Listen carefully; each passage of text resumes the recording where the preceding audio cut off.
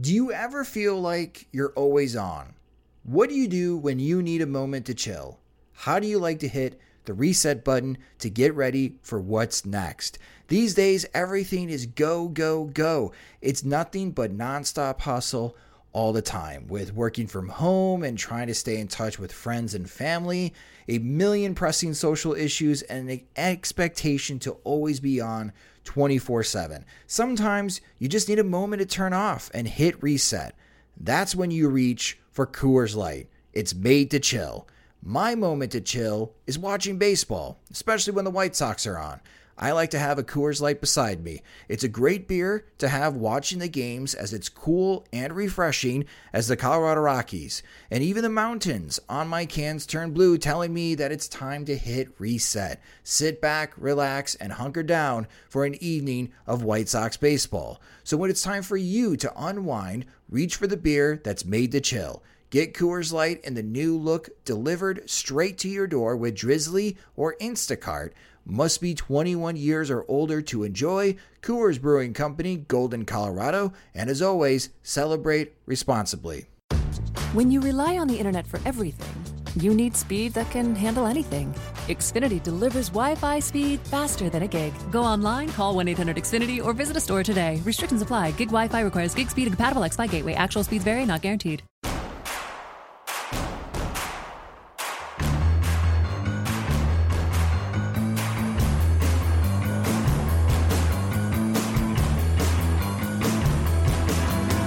From your favorite source for Chicago White Sox talk, delivering news, interviews, analysis, and more.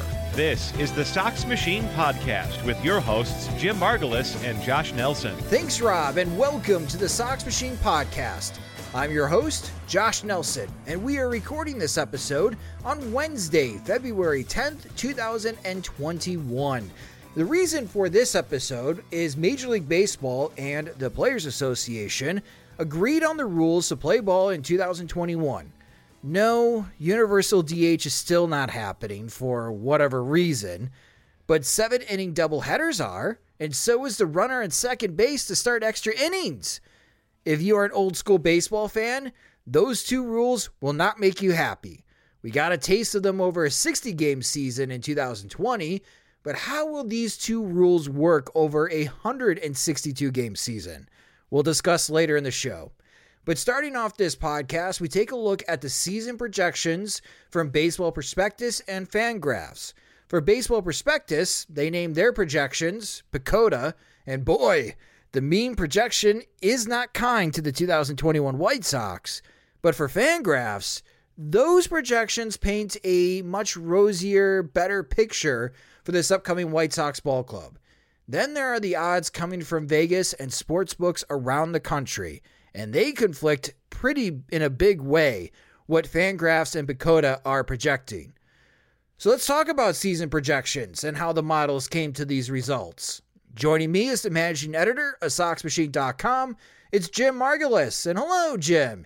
As a White Sox fan, if you felt a little too optimistic about the upcoming season, I gotta tell you, one look at PECOTA, and that'll pop your enthusiasm balloon. Are you talking about us being too rosy, too optimistic?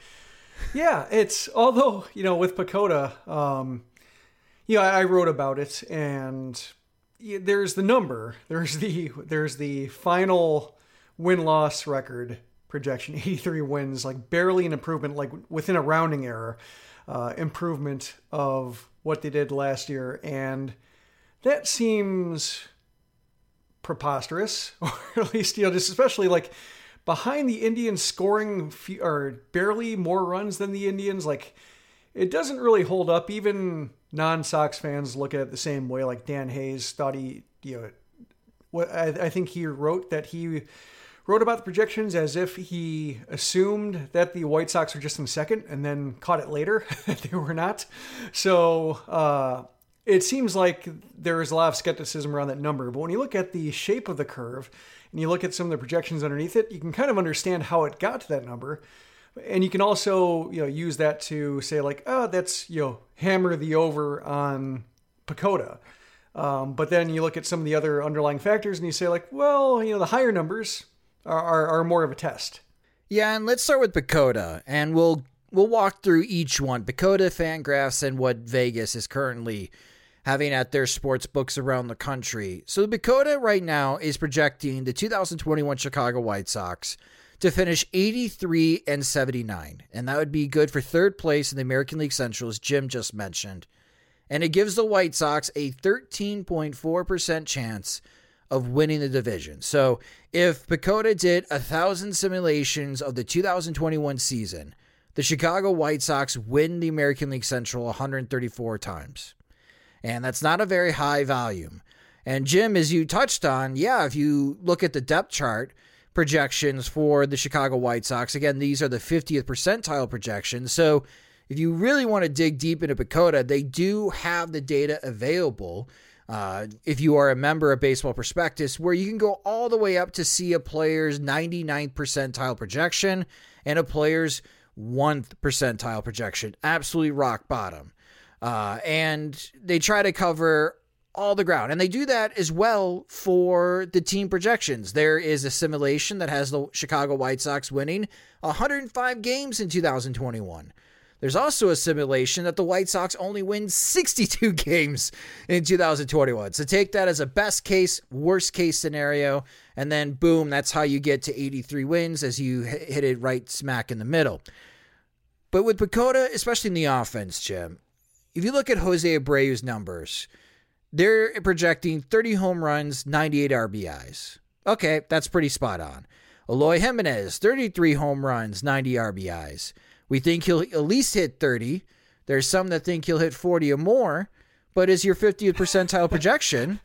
I thought you were going to mention Teresi saying 74. Yeah, we're not, no. But 33, that's a good mean projection. And then you also look at Nick Madrigal. PECOTA is actually really high on Madrigal. They are projecting that Madrigal over 493 plate appearances will hit 295 with a 349 on base percentage and slug 408. That is a really good projection for Nick Madrigal entering his first full season. So for Abreu, Madrigal, and Jimenez, I feel like those are good offensive projections. Everybody else, not good. Yoan Moncada, 243 batting average, on base percentage 334, slugging 426. That's like 2018 Yoan Moncada. Luis Robert, PECOTA thinking we'll see more of September Robert than August Robert, in which they are projecting that Robert will hit 234 with a 298 on base percentage and slug 427. Tim Anderson, again, the projection models still are fighting against Anderson, thinking there's no way he can carry this high of a BABIP, and they project that Anderson will only hit 271 in 2021. And just like any projection model, nobody knows what to do with Andrew Vaughn because he didn't play in the minors in 2020. So there's really no way to project on how he'll do in the major leagues in 2021. So they got to take what they have from 2019. And boy, those numbers are not pretty. They've got Andrew Vaughn hitting 220, 289 on base percentage, and slugging 335. And shockingly, that would still be an improvement upon what the White Sox had at the designated hitter role in 2020. But Jim, for PECOTA, if fans ask, why does PECOTA think the White Sox are only going to win 83 games? When you look at the offensive projections, it's pretty simple. PECOTA thinks the White Sox are going to take a step back offensively. Do you share that sentiment? I don't. And, I think with Moncada, he had a rough first full season, a great second full season, third season. Yeah, I don't think there's a way that PECOTA or Zips or any algorithm can enter in the unique challenges that COVID-19 posed for Moncada. So I understand that. And I wouldn't expect him to be great, project well, and I can see him beating it and nobody being that upset. Vaughn, I can see the same thing, just shrugging your shoulders and saying this. So what the numbers say, that we have no other numbers in this alternate training site. Numbers can't be plugged in, so this is what's there. So be it. Luis Robert, you mentioned, seems a little bit pessimistic, even with his extreme aggression, which forecasts really never take well. But I think when it comes to Tim Anderson, that's the one that confuses me, because that line, 271, 306, 438, that's what basically he was his rookie season, and he hasn't been that guy since. He's been worse than that for 2 years, and then he's been way better than that since. And you would think that with the recency bias being factored in, just it tends to weigh more heavily recent years. You would see the guy who won the batting title in 2019, and then the guy who nearly won the batting title in 2020. You see those 2 years and you think, okay, this is a different guy. And then you see the numbers that average out like below his career averages. That doesn't really make a whole lot of sense. So that's the one where I think I maybe, aside from maybe the pitching projections, which I think are also pretty bearish across the board, I think position player wise, that's the one that made me think this doesn't really make a whole lot of sense. Okay, so on the pitcher side, let's talk about that. What jumps off the screen from you when you are looking at Baseball Prospectus and say, I can't agree with what you guys are projecting? Well, I think the Giolito, Lynn Keuchel troika, having seen Giolito project as the best starter by Zips, and then seeing him be the 19th best starter according to Pacoda, and then seeing Lance Lynn being okay, a little bit above average, but nothing remarkable. Keuchel being barely average. That's all a little bit, when you look at the three of them and then see just number 2 projections, number 3 projections across the board for them, that's a little bit underwhelming. And I think the one maybe defensive Pacoda is that, like, when you look at the pitcher projections across the board, there aren't a whole lot of, maybe after like 10 to 15 pitchers, the projections all kind of muddle into average. It seems like pitchers have a hard time escaping it. So maybe that's one case where if you look at the context of Pacoda, you see Keuchel being barely clearing the bar and you think like, yeah, it just, that's how the system is. But, when you have those 3 projections being okay, but, not awesome or inspiring, then you have the uncertainty behind them. That's what makes it, I think, a little bit puzzling or not as good. It definitely pops the balloon a little bit if you let it, and I don't think there's a reason to let it like that. What is fascinating to me, so for Baseball Prospectus, they have a stat, deserved run average. They're trying to really highlight what pitchers deserve as far as runs allowed in their starts, in their appearances. And it's kind of like a ERA plus that we see in Baseball Reference. They have, DRA minus. So it works very similar, in which 100 is league average. And if you're a pitcher, every number below 100 is what percentage you are better than league average. Every number above 100 is what percentage you are below league average. And you mentioned that Giolito, they have Giolito as a top 20 starting pitcher. His deserved run average negative score is 84. So they think Lucas Giolito is going to be 16% better than league average in 2021. And while that is good, when I say that aloud, Jim, for where Lucas Giolito has come in his career and how well he threw in 2020, and of course what we saw from him in 2019, I feel like he's going to be better than 16% league average. That's where I'm at. And there are ways that he doesn't get there, if he gets injured or has a couple of bad starts that balloon it to it creates a hard hole for him to dig out of. Then I can see a case where just some rough starts color his ERA to where it doesn't resemble the pitcher he was for most of the season. But yeah, DRA is a stat to me that I can't quite wrap my arms around, just because I think there is value in it, but season to season, a lot of times it seems to, at least in my experience, whenever I track it in season, it seems like it has a tendency to be a completely different number from ERA in a way that just makes me think like this feels like a almost like a theoretical number or something that's not quite representative of a game being played. And in the case of Reynaldo Lopez, though, I will say that was one where he had a first year and a half in the majors, or at least the White Sox, he had a respectable ERA, and DRA was saying that he was a 6-run pitcher. in the next 2 years, he has an ERA of basically 6. And then you think like, oh, all right, so maybe it actually was on board, although with DRA, it actually has him at 7 and 7.6 over the last couple of years. But it does seem like it's unnaturally bearish in a way that I think is sometimes not useful to the discussion at hand. So that's why that when it comes to PECOTA's projections, I tend to just, I have a hard time contextualizing it the way I can with ERA and FIP.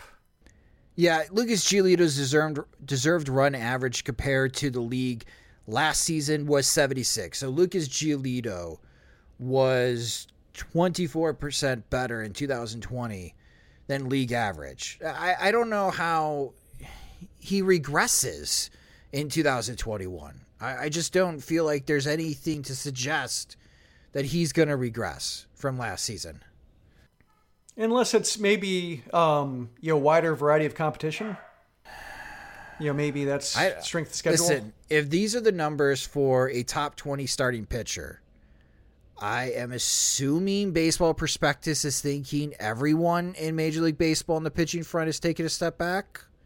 Pitching won't be as good in the league.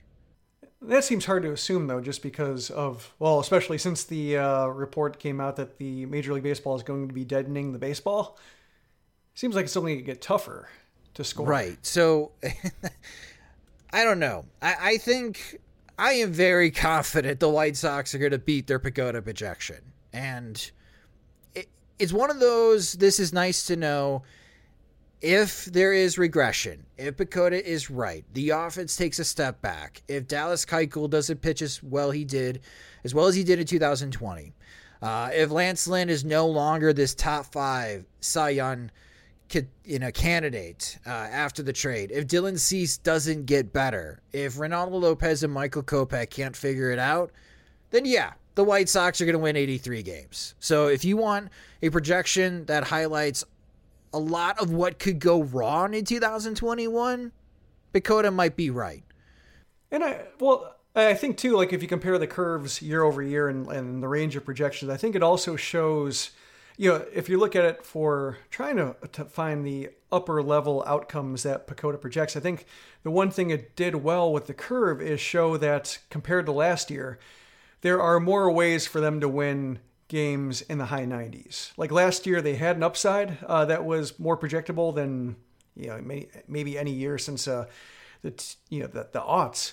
But when it comes to like the upper level projections, like trying to get them like over 90 wins, it seemed like they had a pretty stiff limit to their upside.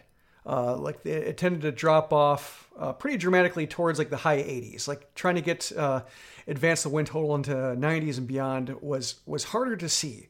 Here, the slope down towards the more extreme projections, towards 100 wins, is more gentle.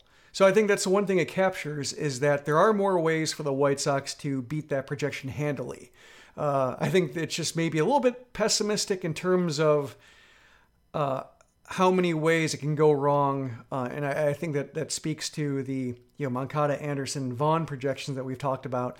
I don't see a scenario where the White Sox win 62 games that doesn't involve dysentery.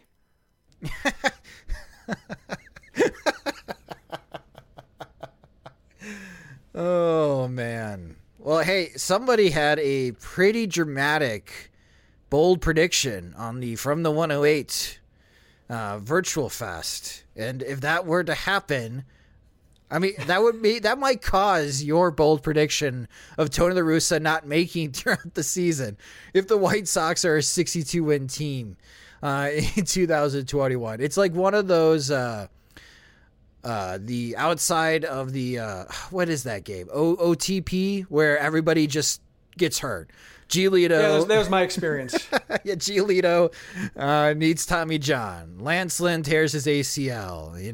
Emilio Vargas has got to make 20 starts for you.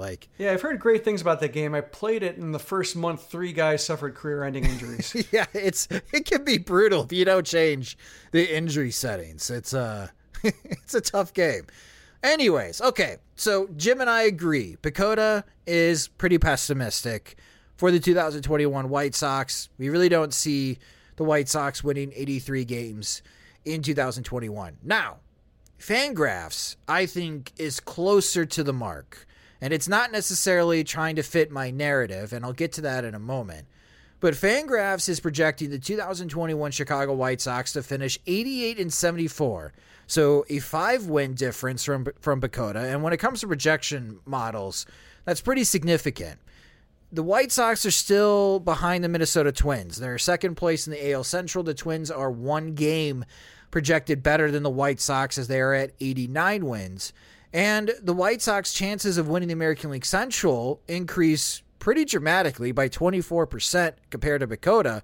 Fangraphs gives the White Sox 37.4% chance of winning the American League Central. And going back to offensive projections here, and like I mentioned for Yoan Moncada with PECOTA, Fangraphs is projecting Moncada to hit 261, so a big jump in batting average, 333 on base percentage, and slugging 459 with 24 home runs. Not quite to the level of 2019, but that's much better than what PECOTA was projecting.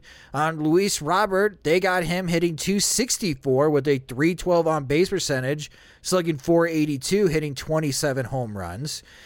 Tim Anderson, they have Anderson hitting 291, not 271, with a 318 on base percentage. And they got Anderson slugging 475, hitting 23 home runs. So Anderson, according to Fangraphs, might produce more power numbers than Yoan Moncada in 2021. That's a big surprise. And for Eloy Jimenez and Jose Abreu, still high. Fangraphs has Abreu hitting 29 home runs, driving in 112 RBIs. They got Jimenez hitting 34 home runs, driving in 106 RBIs. Both Abreu and Jimenez slugging over 500. And Nick Madrigal, they got Madrigal hitting 290 with a 335 on base percentage and slugging 368. I think that's a more realistic slash line for Nick Madrigal, and I really don't see him slugging over 400 in a full season. But again, we go back to Andrew Vaughn, and projection models, again, even for Fangraphs, doesn't really know what to do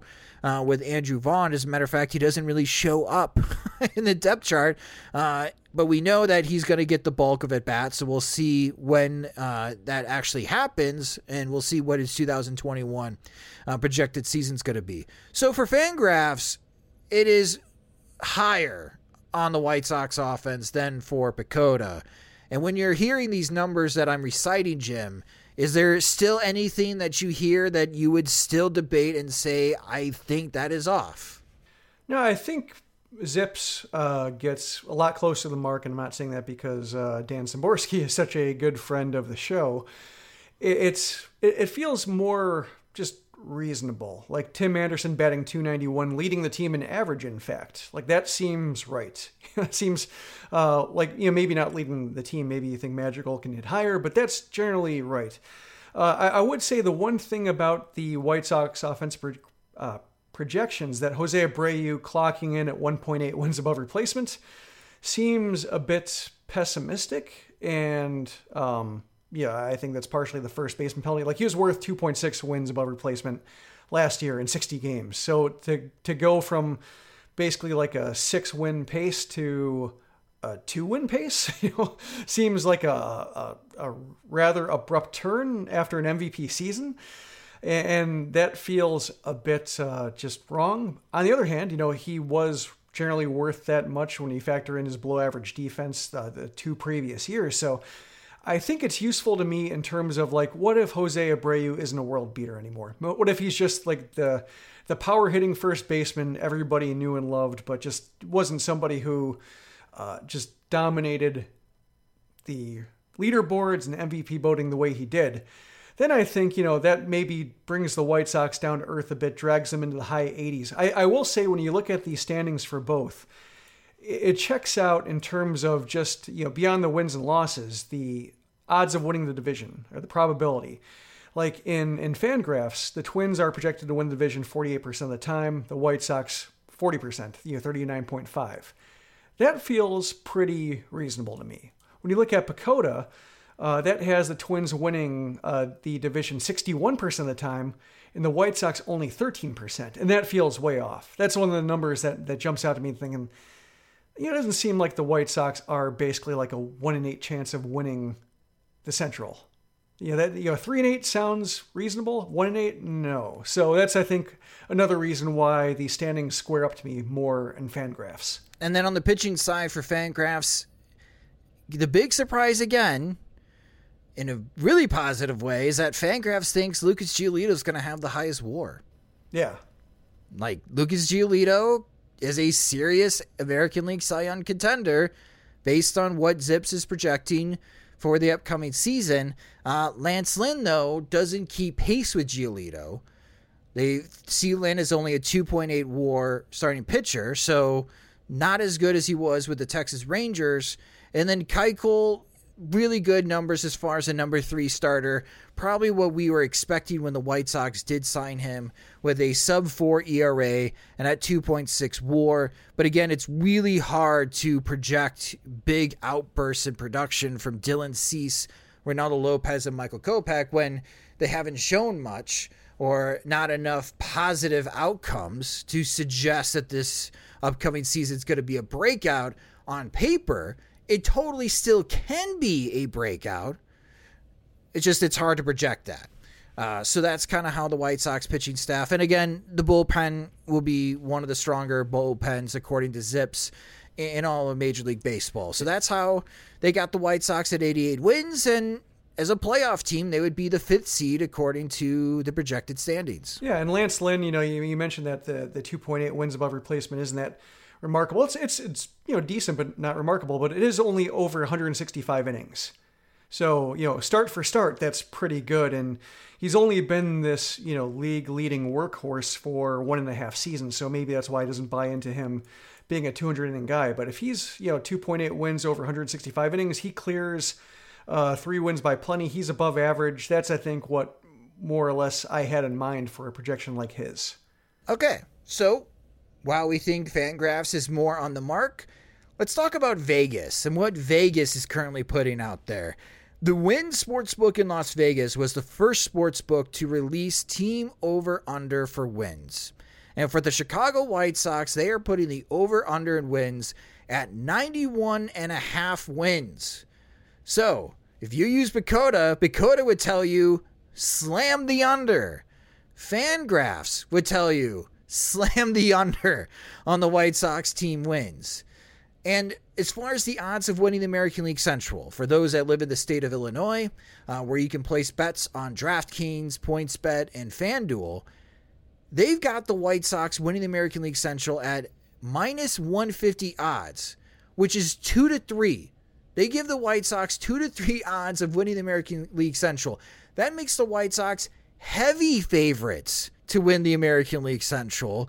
And the only teams that have lower odds of winning their division are the New York Yankees and the Los Angeles Dodgers. So what we have here, reviewing what Vegas is putting out there, what people can put money on, what we've seen from Fangraphs, and what we see from Bakota Jim, when it comes to the 2021 White Sox, we're getting a very wide spectrum from 3 different sources. And we always say the truth is probably somewhere in the middle. So should we just run with the Fangraphs projection because it's in the middle of what Vegas thinks of the White Sox and what Bakota thinks of the White Sox? That's kind of how I'm leaning, and I know you know more about Vegas and betting patterns than I do. And when trying to assess the meaning of that, is that a case where money influences the line? Yeah, and I've been asking around for those that, like our friend Joe Ostrowski, who hosts multiple betting radio shows now, which, awesome for him. And, he's in touch with all of the guys that make the odds at the sports books in Vegas and all over the country. There's a lot of money, just like in 2020, coming in on the Chicago White Sox with future bets. So the Wynn Sportsbook, putting the White Sox at 91.5 wins, are trying to take advantage of White Sox fans' enthusiasm. Would you put a bet over 91.5 wins for the Chicago White Sox? And if you're a White Sox fan, say yes, and you put that money on the Wynn Sportsbook. After a while, Wynn may increase that. How about we put it at 92 wins? Can we get more money on the over, enticing you and keep going up and up and up to get as many over bets as possible? And then Wynn is going to be rooting against the White Sox. They'll be the one hoping that PECOTA is right, because then they're going to make all this money. So I view Vegas right now, and I am really curious in what the sports books in the state of Illinois are going to put the White Sox team win total at. I think they're trying to take advantage of how excited White Sox fans are for the upcoming season. And they're putting some pretty high odds in the White Sox being successful, hoping that the White Sox are not as good as people think they are, so they can rake in a lot of cash. That's why I was wondering if, say before they published their books, they were thinking along the lines of Fangraphs, then the money was saying like, no, we can push it higher. The way, like a Fangraphs algorithm is not going to be influenced by outside factors. Well, hey, if we wanted to start something like Reddit did with GameStop, everybody slam on the under until the sports books get that win total below 90, and then turn around and hit the over. Oh, man, just kind of treat it like the stock market. But right now, I think that's what Vegas is doing, and that's why there's such a disconnect, because there will be a lot of people that say, well, Vegas is very good at the projections. That's why they win all this money. Well, a big part of how they make their money is that they really lure in enthusiastic fans and take advantage of them. And they love taking advantage of Chicago fans, because Chicago fans for decades keep putting money on the Cubs to win the World Series, the Bears to win the Super Bowl, the Blackhawks to win the Stanley Cup. And now it's the White Sox that everybody is really hyped up and excited about. They're going to say they bet on the White Sox to show. No. And even that doesn't cash. Well, it was funny just reading all the articles and listening to all the gambling podcasts from all of the sportsbook directors last season, before the 2020 season started, the 60-game season started, and they were just fascinated. They're like, this is the first time we've seen this much money on the Chicago White Sox. And they compared it to the Cleveland Browns, because there was a lot of hype and excitement about the Cleveland Browns. And they were really hoping the White Sox would not make the postseason and would not win the World Series, because the books would lose a lot of money. And it's the same situation right now going to 2021. The Chicago White Sox are a very popular bet. They have the second best odds of winning the American League pennant, behind the New York Yankees. And they got top 5 odds in winning the World Series, according to Vegas. But again, to come full circle, looking at PECOTA and Fangraphs, and you have a lot of baseball writers who look at these projections and look what Vegas is putting out there, and really questioning of what is Vegas doing right now, because I just don't see a way that the White Sox can meet these lofty expectations. And that's why we're talking about this, because this is the narrative coming into the 2021 season. You got NBC Sports Chicago already tweeting out pictures, World Series or bust. I don't necessarily think the expectations should be that high, but the way I look at the 2021 White Sox, Jim, and this number keeps coming back to me, I think the White Sox are a 90-win team coming into this season. And I think that would be excellent. That would be an excellent season for them. And that gives them a chance of winning the American League Central. And that's before they do make any trades to get better before the end of July. And maybe they can increase to be a 92 or 93 win team in the second half of the season. But I just think the odds of them winning the American League Central 2-3 in Vegas is way off. But man, I think it's a lot better than the 13.4% that PECOTA's got. Yeah, well, it's funny when mentioning gambling in the White Sox, you mentioned like they haven't seen this much money coming in the White Sox, and I finished that sentence since 1919. It's association. I don't think it's going to take me a long time to have a neutral association with gambling. I just, I tend to reflexively think it's poison just because of being so steeped in and seeing the White Sox franchise ruined by it. And that's something, we talked about with Jacob Pomeranke, of Sabre, when he talked about the Black Sox scandal and how just gambling is coming back and everybody's fine with it. Just, it's just that lets you into my thought process a little bit. I think the thing that's fascinating with the White Sox when looking at the range of outcomes and such is it seems like you can theoretically explain any kind of win projection between like 82 and 95 wins and be completely reasonable and not be over optimistic and not be over pessimistic. And you could look way off at the end of the year.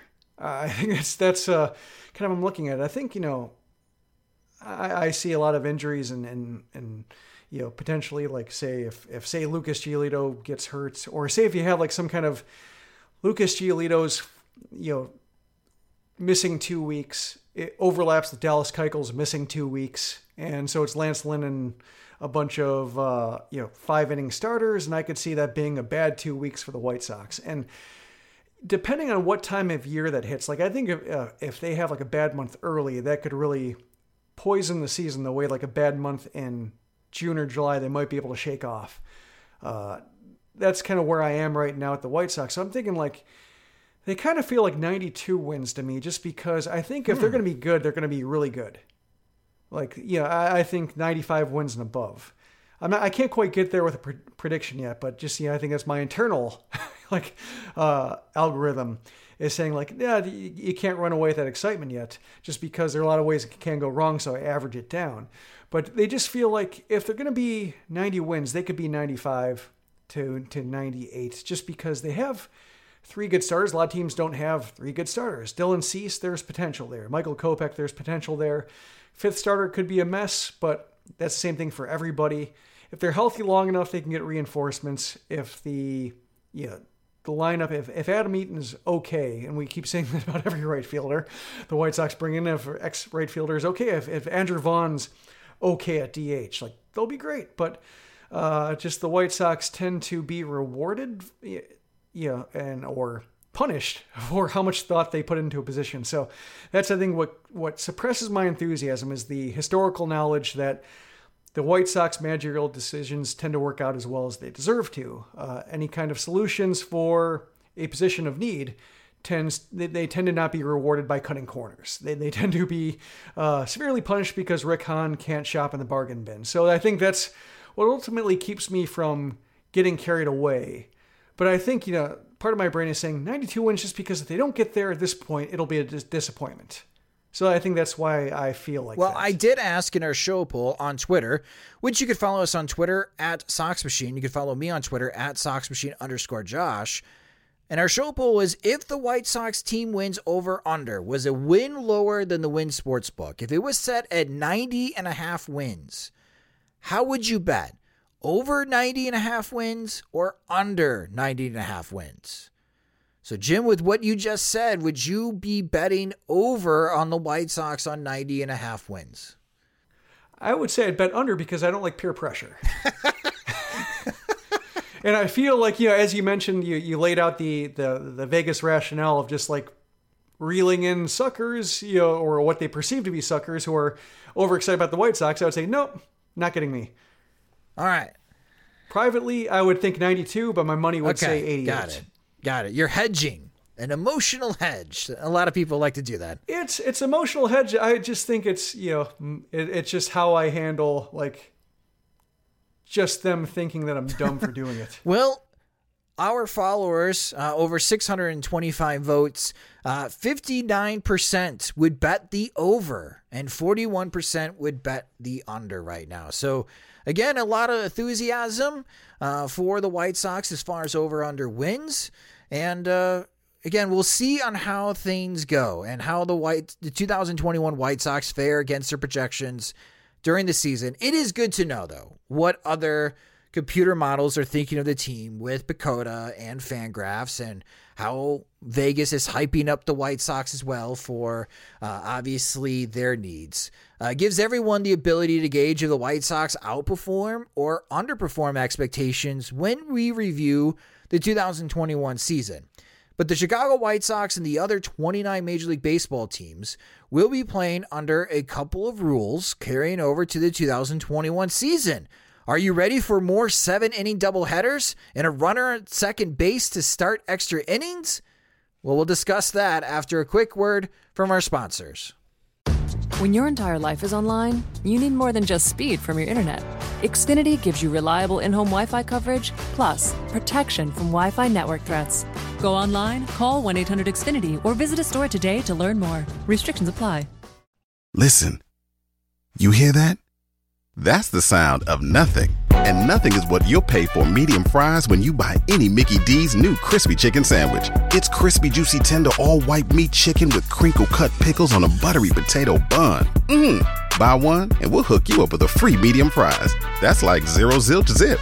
So try any Mickey D's new crispy chicken sandwich and get a medium fries for nothing. Ba-da-ba-ba-ba. Prices and participation may vary. Cannot be combined with any other offer or combo meal. Welcome back to the Sox Machine Podcast. Major League Baseball and the Players Association agreed on carrying over the following rules from the 2020 season. Doubleheaders will be 2 7-inning games. Each offense will get a runner on second base to start extra innings. The active roster limit is going to start at 26 players, but expand to 28 in September. And Major League Baseball teams are permitted to carry up to 5 additional taxi squad players on their road trip. So they don't prevent anyone from flying from like Charlotte, for example, from the AAA affiliate to wherever the White Sox are playing, which is interesting because who could be on that taxi squad? Those players would not be playing games in the minor league. So could we see more veterans on that taxi squad while letting the prospects play more in the minor league affiliate? Something to think about as we inch closer to the opening day roster. These rules, though, are not new for White Sox players, but they will be new for their new manager, Tony La Russa. And Jim, how do you think La Russa, again, who hasn't managed since 2011, he's been involved in baseball, he's seen it play out from the front office, but now with him calling the shots, this is new to him. He's never managed 2 7-inning doubleheaders in his career. He's never managed a game in extra innings where there's a runner on second base. We got to see how Rick Renteria handled as far as these situations, but we get to learn on how a new manager facing these new rules gets to handle this for the first time this upcoming season. I don't think he'll stand out just because I think it's too new. And I think when they pop up, the 7-inning doubleheaders, the extra innings, it's just too rare. The circumstances are too disparate. Just it's hard to know the pitchers available, whether they're just trying to save arms, whether one team can floor it in terms of usage, based on the schedule. I think it's just too hard to isolate tendencies given the circumstances. So I'm optimistic, or at least, I give him some credibility that he'll prepare as well as any manager can. And then it'll just come down to who's available, what's worth pursuing that day. For the 7-inning doubleheaders, I think this is intriguing to me because it goes back to our previous conversation that we had on the last podcast when we talked about Garrett Crochet and Andrew Vaughn. And if the White Sox are interested in actually trying to get Garrett Crochet and develop him into a starting pitcher, I think the 7-inning doubleheaders can be taken advantage of for the White Sox, because I think in those situations, I would like to see Garrett Crochet start one of the doubleheader games, Jim, give him an opportunity to stretch out to 60 pitches and see what he can do over that duration. If he only lasts a couple innings, or maybe he gets you into the 4th inning, which would be half the game.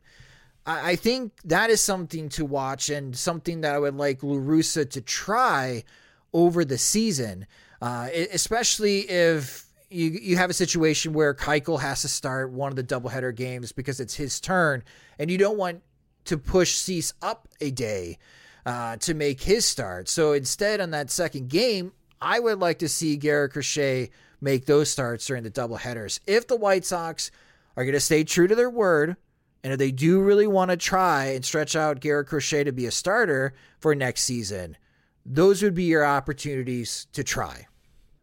Yeah, that's interesting. It just brings to mind, reading about old White Sox teams in the 1950s and 60s, Al Lopez teams. And, the league was smaller then, but, it'd come down to, White Sox and Yankees. And Lopez would always leverage his best starters against the best teams. And so you'd have Billy Pierce like facing the Yankees a disproportionate amount of times and sometimes coming in relief to face them. Like Lopez really weighed those games more. So I'm thinking about that situation, like say if they have a doubleheader against the Twins or a doubleheader against the Indians, and that's a game they think they can steal, like especially like say later in the year, where Crochet has got some innings in him. They feel like they have confidence on what he can handle and how he recovers for future usage, and they feel like they can steal a game by having Crochet go half of it. Yeah, I think that's kind of a cool possibility. And I saw I'm not sure how you feel about it, but I saw a lot of reflexive criticisms of the runner on second and the 7-inning doubleheaders, just because I think my Twitter feed leans more traditionalist.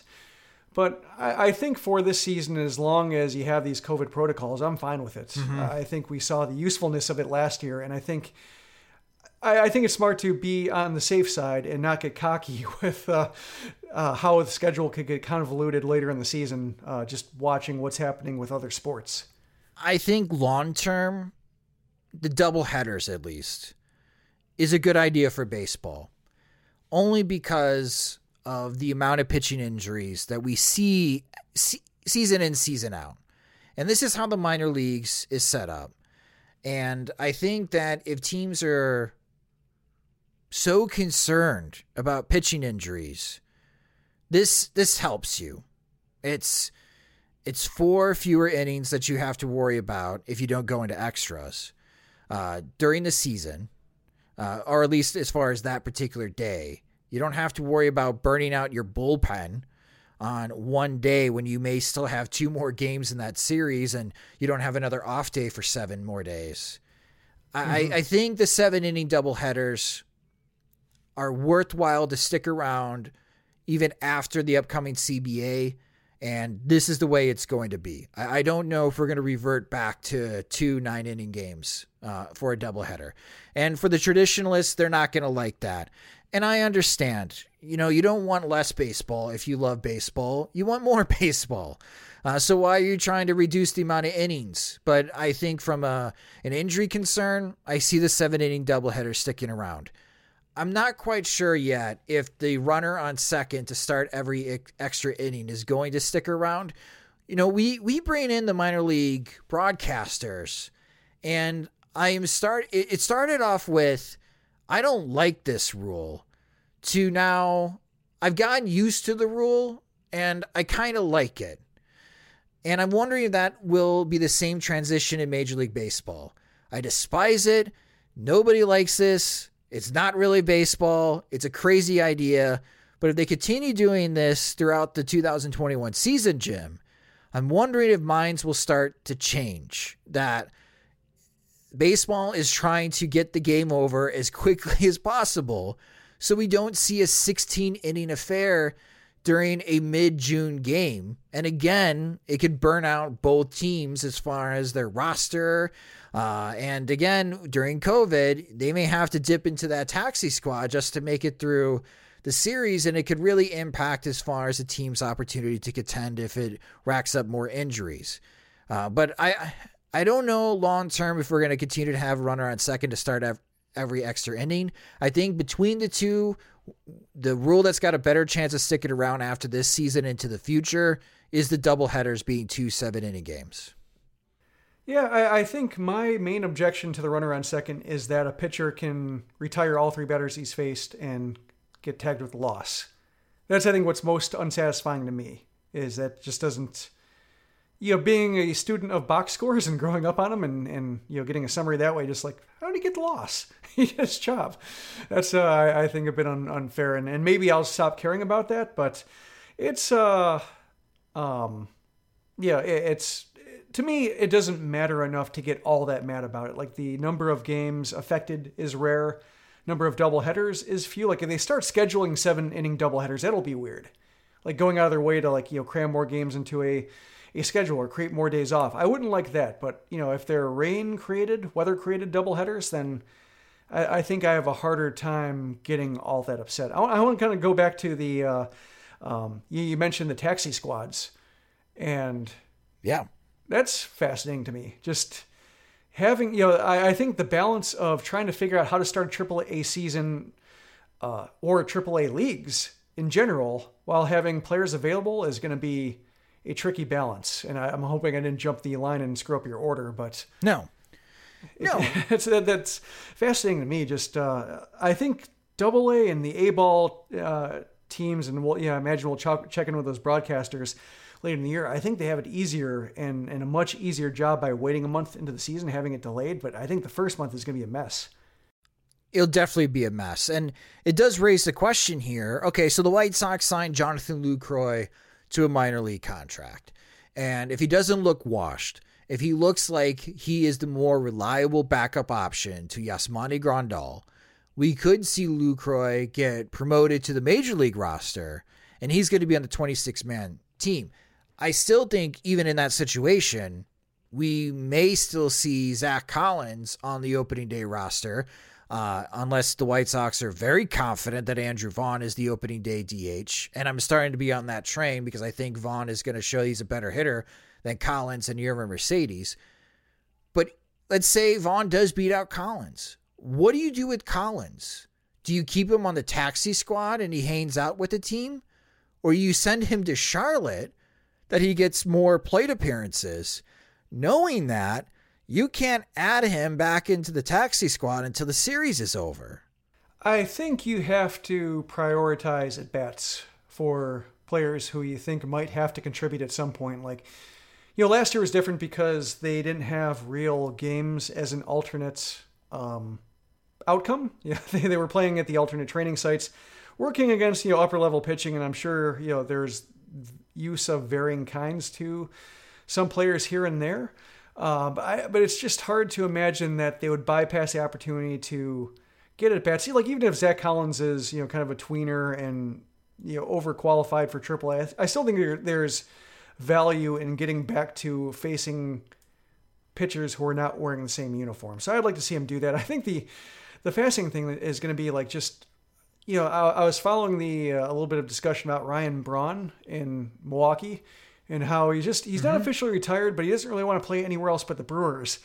And he only batted .233 last year. He's going to be 37 years old. He had a OBP of 281. So there's not really a whole lot of value there. He doesn't really offer much defensively. He hasn't in years. But just like, what if they kept him on the taxi squad? Just like paid him a little bit of money to have him around, like almost like Army reserves, but for baseball. Like weekend warriors. They just go on a road trip and they keep, marginally in shape, ready to come in. And that might be an insult to Army Reserve. So that's the case. I might be at the risk of stretching that a bit too far. But like I was thinking, the White Sox are paying Paul Konerko like $1 million a year with this buyout. Like, what if they could just rope him in to just travel with the team? Just take up a spot on the taxi squad. Well, I mean, we also have to consider Tim Beckham and Nick Anderson, right? No, Nick Williams. I'm sorry, Nick Williams. Yeah.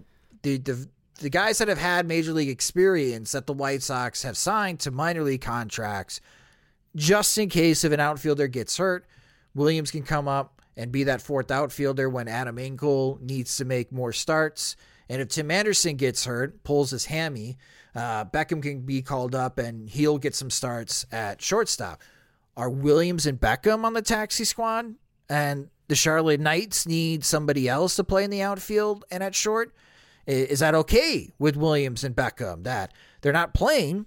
They're just kind of chilling with the team and they're traveling with the major league team, but they're on the taxi squad just in case if somebody does get hurt, they can be called up the next day. Like, I wonder if that's how Beckham and Williams will be used for the White Sox, is to be on this taxi squad. And we're not going to see them play games in AAA. And the White Sox have to figure out who their shortstop is going to be. Maybe it is Danny Mendick in Charlotte, and who one of their corner outfielders is going to be if Williams and Beckham's going to constantly be traveling with the team. Yeah, I could see, like, I'm curious how that goes into language for these minor league contracts. Are they, can they opt out if they're going to be on taxi squads? Is that even covered? Like whether they're actually playing real games against real opponents versus just hanging around. Like I'm thinking with like a guy like Lucroy, say if the White Sox wanted to, if Collins looked good enough to back up Yasmani Grandal at the start of the year, but like they kind of like the idea of Lucroy traveling around and helping, like being almost like a traveling, although Jerry Narron, if he's going to be the catching guru and actually uniformed and in the dugout, then maybe that doesn't make sense. But just, somebody who's maybe at the end of the line still has something to offer, but also just won't be missing out, like just might appreciate the paycheck and kind of shifting into a coach role, maybe towards the end of the career and considering other paths. Like I'm thinking like Miguel Cairo, he talked about wanting to shift into a different line of work. Like that could be like an ideal case for like a Ryan Braun type, even if he isn't going to be going and coaching, but just somebody who's at the end of the line, doesn't have anything to gain by showing well in AAA, might not want the AAA kind of travel, but just wants to be able to be around and helping and have one more shot at it if everything breaks right or wrong in some cases. That might be like a unique experience / way in to a post-career career. That's a good point. I don't know who would be good candidates right now with the White Sox, but I could definitely see that. It is odd, that the taxi squad is going to continue. And once, everybody has their COVID vaccines, maybe the taxi squad goes away. But for the time being going into this season, it does raise some questions of, well, Tim Beckham's not going to make the team, but Beckham's not going to Charlotte. He's sticking around with the White Sox and being on the taxi squad. Kind of like how I think Yolmer Sanchez was that before he was added to the team. So it'll be intriguing that we'll still see these guys' faces in the White Sox dugout, but they're not active until they need to be called up. And it does raise questions on how you want to use Zach Collins, because if he's not on your taxi squad and Grandal gets hurt, well, you're not picking up the phone and calling him up and having him travel from Charlotte because of COVID restrictions. So how would the White Sox handle that? We'll see when the season starts, but I like the idea of White Sox reserves. White Sox reserves. Now, speaking as far as COVID, some of the things that are going to be carrying over from last season into this season. So if a player tests positive for COVID during the season, there is a 10-day isolation period. So if any White Sox player tests positive for COVID during the season, just assume they're out 10 days. Individuals who have been identified as having close contact with that player or coaching staff member that has tested positive COVID has to be subject to a mandatory quarantine of 7 days, and they must test negative on day 5 or later before rejoining the team. So if a White Sox player breaks the rules, goes to the club on the road, gets COVID, comes back, hangs out with a couple of his teammates, the player that tests positive is out for 10 days, and his teammates are out for at least 7 days. So be really interesting in the conversations that the White Sox clubhouse will have with each other. But this also pertains to everybody else that's going to be in the clubhouse. We saw this with the Super Bowl. The Kansas City Chiefs barber tested positive for COVID, and they had to stop him mid-haircut. So this pertains to everybody within the Chicago White Sox. So something to keep mind of going into the season. And, some of the restrictions for the players themselves, like they have a new league-wide code of conduct prohibiting players from participating in high-risk activities outside the ballpark. They don't want players to be doing indoor gatherings of 10 or more with indoor restaurants, bars, lounges. Again, I mentioned clubs, fitness and wellness centers, entertainment centers, casinos. They really don't want the players to be going there. And when they're on the road, they want the players to pretty much be at the hotel, go outside to go pick up food to bring back to the hotel, and from the hotel to the stadium where they're going to be practicing and playing their games while on the road. So everything that they had to deal with in 2020, at least to start 2021, those will be the rules. So again, to come full circle, the short version, if a White Sox player tests positive for COVID during the season, they're going to be out 10 days. And if any other players or coaching staff members were around that player who tested positive, they're going to be out 7 days. So again, that's also going to be pretty crucial in which teams can avoid the COVID outbreak and really impact as far as their chances on what kind of talent they're going to be able to put on the field day in and day out. Well, two rules that jumped out to me when I was looking through the Ken Rosenthal article about just different things that are being introduced to the rules in order to just try to get through this. In spring training, they're going to be, at least in the early stages, going to be really relaxed, kind of like we saw with the just kind of the intra-squad games where you just think like, okay, this guy's throwing too many pitches. We don't want to get through the inning. We're calling it over. I think they said minimum of 20 pitches. After that, they can agree to call the inning over. So I think you're going to see if they do the spring training webcast, we'll see if they do that. That might be a casualty of any kind of COVID precautions for non-playing staff. But you could just see some, abrupt ends to innings and being fine with that. And some games I think are going to be 5 innings and 7 innings. They're going to be basically B game rules for the actual spring training game. So that'll be kind of fun early on to see just exactly how that's managed and whether that affects workloads and ramp ups. The other thing is that the cameras, or at least the video rooms, are still not going to be happening, but the video will be accessible on iPads in the dugout.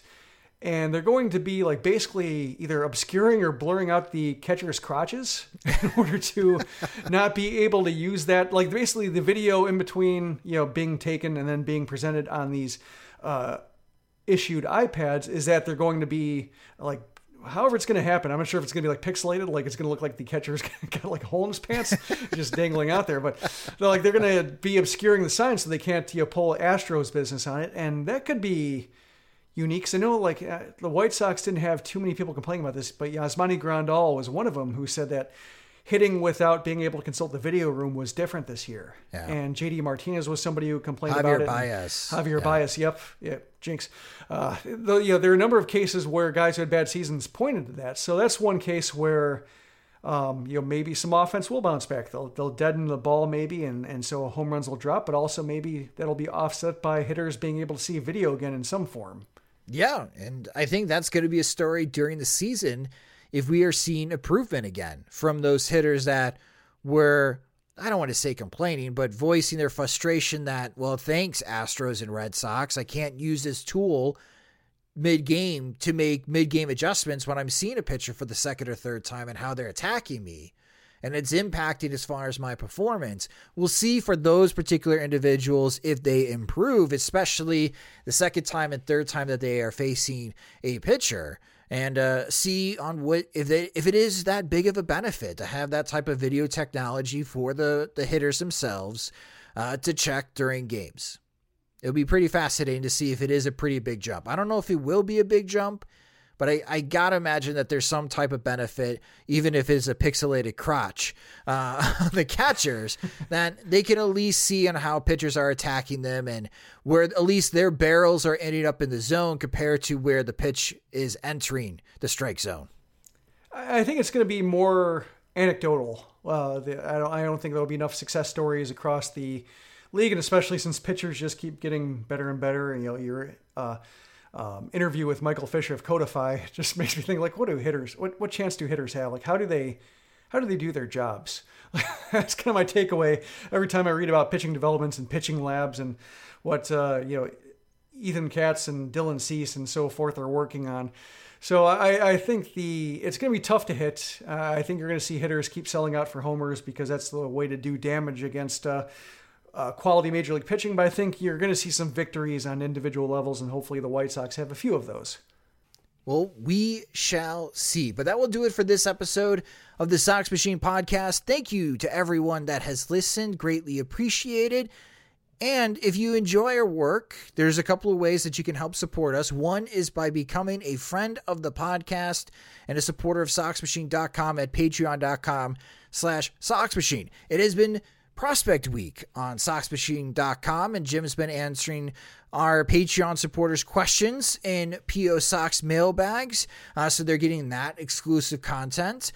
Also, at the end of Prospect Week is my top prospects list, which is only available to people who support us on Patreon. Awesome. So if you would like that content, go to patreon.com/SoxMachine to sign up. We have tiers that start as low as $2 a month to get that exclusive content. And you will also receive an ad-free version of the podcast in which our podcast supporters on Patreon get an opportunity to ask questions to our future guests, which we are lining up a couple of guests before spring training comes around. And I do want to touch on that. The second way that you can support us is that we do have Sox Machine swag that you can purchase on SoxMachine.com. We've got some t-shirts. I'm going to be moving soon, so please buy a t-shirt so I don't have to move it with me. But we also have stickers and coasters and buttons, etc. So if you already support us on Patreon, great. If you don't have a Sox Machine t-shirt, buy one on SoxMachine.com. They're just $25, and it includes shipping. As far as the podcast schedule, because we did get some questions on when are we going to go back to our routine on Monday episodes, and that is going to be on February 22nd, in which that's when spring training would have already started already. You had pitchers and catchers report. The players will be reporting on February 19th. We will get back into rhythm on February 22nd to preview as far as spring training and talk about the top battles during camp. And then in the month of March, we're going to have our position previews. March 1st will be our starting pitchers preview. March 8th will be the bullpen preview. March 15th will be the infield preview. March 22nd will be the outfield preview. And of course, we'll recap the action of the games that we're able to see during spring training.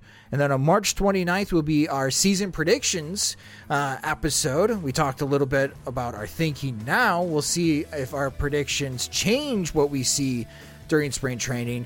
And then April 1st is opening day. So we are quickly approaching the 2021 season starting, which is very exciting. But that's what you can look forward to with the upcoming podcast schedule as we get back into our routine as far as having new episodes for you on Monday.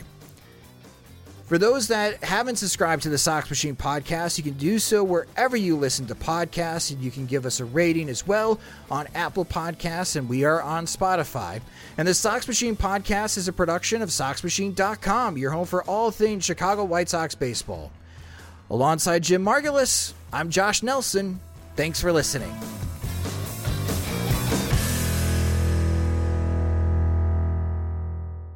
Spring is calling, and Target's ready with deals for your outdoor space. Grab Miracle Grow Potting Mix, on sale at 2 for $8. Plus, get 20% off planters and more. Find spring's best outdoor buys at Target, where low prices and great deals make it easy to save. Restrictions apply. Sugar Ray Leonard, Roberto Duran, Marvelous Marvin Hagler, and Thomas Hearns. Legends, whose four-way rivalry defined one of the greatest eras in boxing history.